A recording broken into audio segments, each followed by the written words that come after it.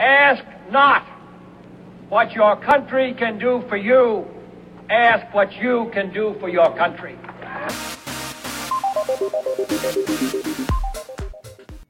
Hello and welcome to Season 2, Episode 5 of Politically Correct, our weekly podcast that simplifies politics for the newest generation of voters. I'm Melissa Baker. And I'm Jack Thompson. We do the research and you hear the results. Today we will talk about the latest news stories and take a deep dive into the future of the GOP. We've got delegate breakdowns and future primary predictions, but first, let's dive into this last week in political news. Since our last podcast, many primaries and caucuses have happened. As you probably know, Trump and Clinton led their parties, but by how much?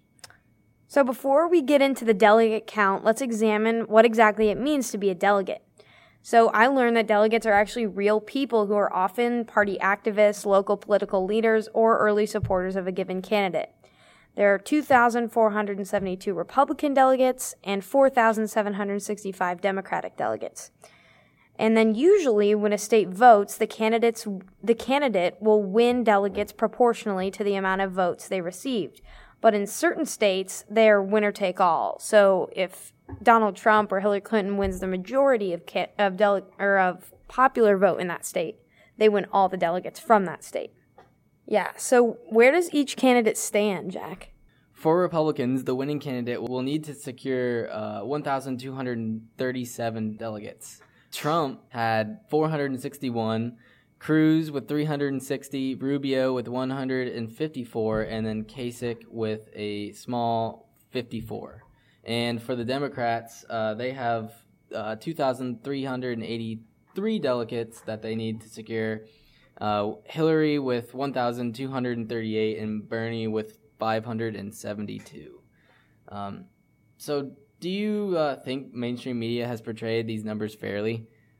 Yeah, so when I heard you say that just now, I was a little bit surprised because it seems like the media has sort of presented those numbers in a way that Trump and Clinton are running away with it. But when I look at it, Trump's 101 delegates above Cruz, and Bernie has half of what Hillary has, and I know that's still small, but looking at those numbers, I think that's more than I had anticipated. And I know the Michigan primary just happened, which he, upset. He won. Bernie won. Yeah. So, I mean, I think that helped his number here. But, yeah, I didn't think it was as close as it actually is.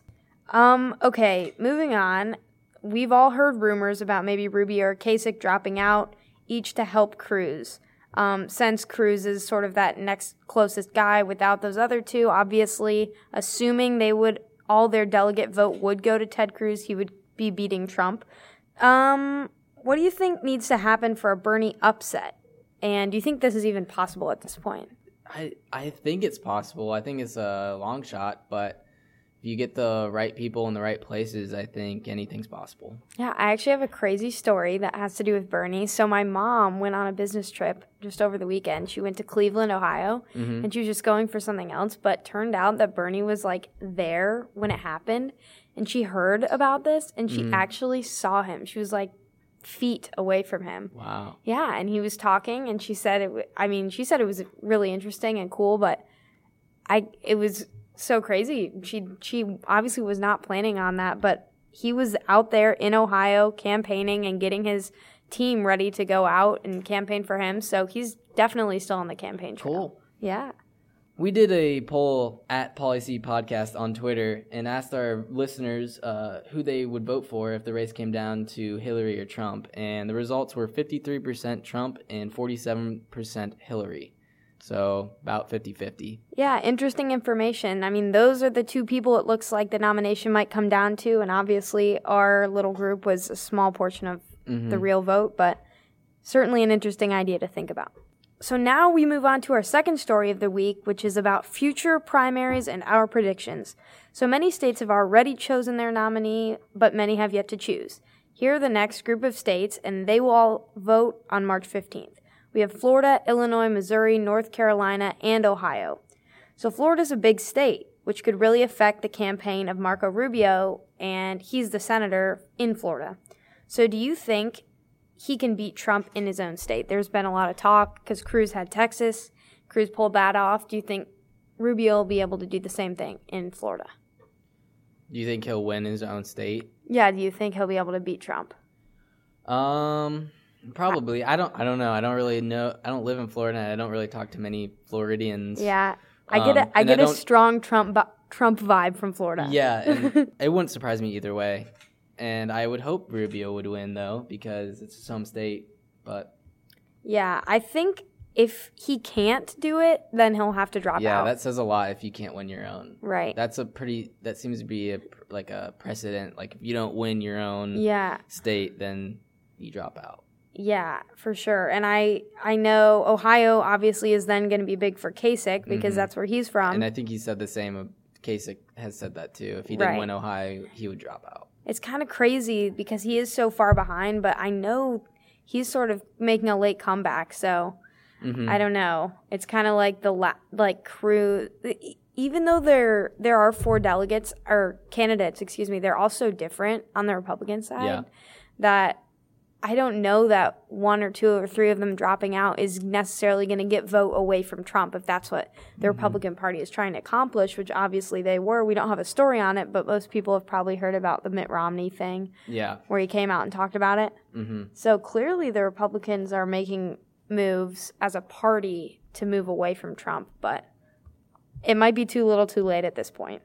Hillary Clinton has been pretty popular in the South. So how do you think she'll do in the Midwest states like Illinois or Ohio?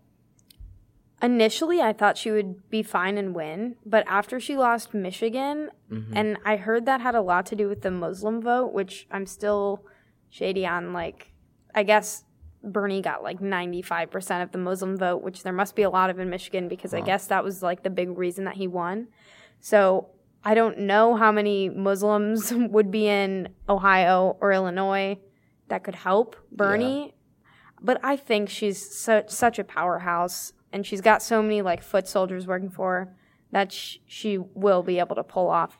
Even if not those states, maybe she'll be able to get the nomination. Do you think she'll be able to win Illinois or Ohio?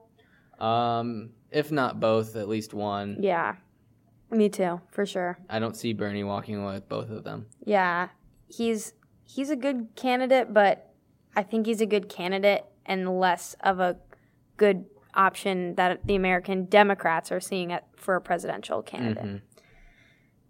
He's an idea man, for sure. On to our deep dive, the future of the GOP. There's been a lot of anger involving politics in America, like Occupy Wall Street, Black Lives Matter, labor unions, and they have all shown us this anger for years, but for the first time in history, we're seeing this anger from the opinions of the middle class.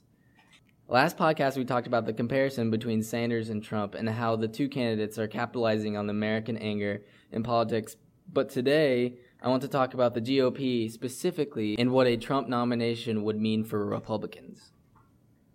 Right, so obviously now this is a real possibility. How do you think a Trump nomination would change the grand old party, the GOP, or do you think it would even destroy it or change it, in how big of a way? It will definitely change it, and I don't know how, but I think we can speculate that Trump is he's clearly not taking this very seriously. I think he wants to win, but then the way he's doing it with just spouting off whatever he wants, if he's treating it like a joke, then it'll kind of make the GOP look like a joke. I agree. And I don't know if they'll ever be able to recover from it. It's the two parties they've always been, and it's ever since, what was it, the Whigs and the... Oh, yeah, I know what you mean. But we've always had a kind of bipartisan political system in America, and it's so different than I don't know. I think maybe next year they're gonna have more serious Republicans, very serious. We see Hillary Clinton is incredibly serious. Right. Maybe we could get there, or maybe there would be more candidates like her. Or maybe they would. Yeah, they could do that, or they could take it the other way and see the popularity of the non-traditional candidate. Yeah. Because I could see, like, It's working. the president becoming more of a job of, like, a non-politician, which could be a crazy thing. Like, even... That's where our society's going in America. Right. I mean, it's been such a traditional thing for so long that it's interesting to see someone come up and mix it up. And even if he doesn't win the nomination, he's already changed politics completely. Yeah. So do you think, what effect would a Trump nomination have on, like, local Republican politicians? So, like, the mayors, the governors, the senators, do you think they would feel anything like their party is now represented by him? Or do you think they just sort of take it with a grain of salt, move on? I don't think it would change it that much. If this would be a repeating instance, like in next 4 years, Trump reruns or somebody else to his caliber runs for president, it could have a longer lasting effect. But just Trump being successful this year, I don't think it'll change that much. Yeah, so I don't know what effect it will have, but I did want to talk about the parties themselves and their history.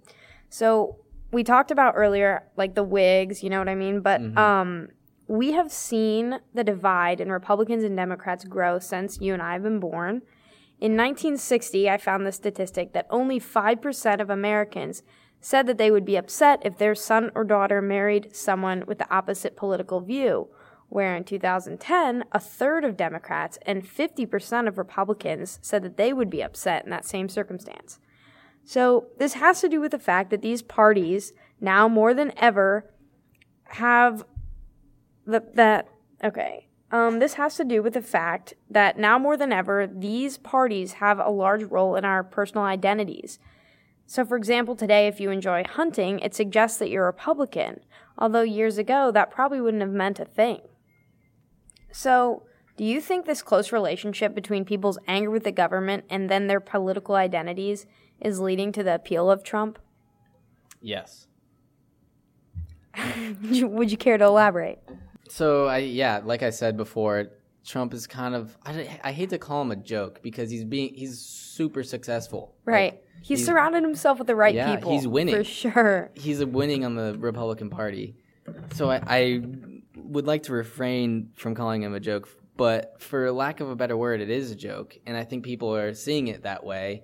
And when the political system has been the same way for such a long time, right, and people are tired of it, so they are kind of using Trump as a way of just sticking it to the man and being like, it's such a joke to us that we're going to nominate and vote for this guy because we don't care because we're tired of it.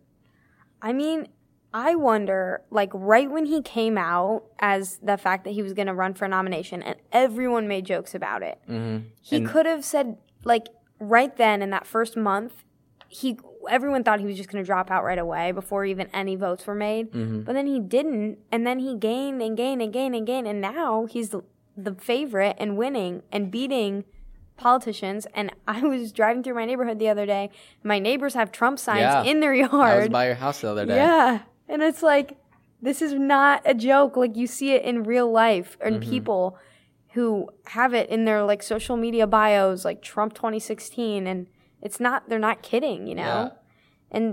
And I think it is sort of a jump at American anger, and I think people are done. They're obviously, like, Republicans, but they want someone else to be the face of their party. For sure. Because they're tired of losing, because they lost to Obama twice, and they need to make a change, and I think that face of Trump is what they were looking at. I don't know.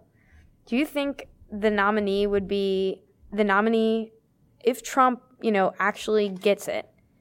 Do you think this is good or bad? I know we talked about, like, what potential change could mean, but I think it just depends on your frame of reference. If you want Trump to be the nominee, then I guess it's good for you. But if you don't want Hillary to win, meaning, but for the party, really hard, but like in the future for the party.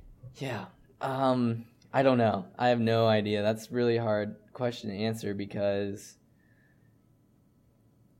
I would like to think, and I think a lot of people would like to think, that this is just like a one-time thing where Trump just kind of got lucky and the other candidates couldn't really hold up compared to him. And so it kind of just worked out that he was going to win. But to answer your question, if it's good or bad for the party, I think it might be good because like you said, we haven't seen anything like this ever before. And it's been the same for such a long time that maybe change is what we need. I think so too. I think it is great. And I think it's great not only for the Republican Party, but also for the Democrats. Not talking about how I feel about Trump as a politician. I wouldn't vote for him personally, but I think the idea that an outsider can come in and have a shot at this job could open up, the door for so many other intelligent people who aren't politicians. And it might be a bad thing short term, but it could be a very good thing long term. Right, because we saw Ben Carson and Carly Fiorina this year, two non-politicians running for president. Has that ever happened before? I don't know. I'm obviously we've only had a couple times, and I mean. But this is our first election we're going to be voting. I remember like Romney, McCain, Palin, Obama. I mean, Palin didn't run, you know what I mean? Yeah. Vice presidents and presidents, and they've all been politicians. Right. I just think that's the pattern that it's been. So I think the idea that a non-politician could become president, right? You're right. But was he in office before, or any office? Yeah, I'm not sure. That's true. Ronald Reagan was an actor. Poster child. Yeah. Yeah, but either way, it definitely changes the game. So it'll be interesting to see, even if Cruz pulls it off or Rubio, whoever can come out and beat Trump, it's obviously left a lasting impression on not just the Republicans, not just the Democrats, but the American people in general. Thanks for joining us today for this week's episode of Politically Correct. Listen next week for our weekly news highlights and our deep dive into the most pressing political issues of our generation. Keep up with us throughout the week by following our Twitter account, Policy Podcast. That's POLIC Podcast on Twitter. With any questions about today's podcast, email us at politicallycorrectpodcast@gmail.com.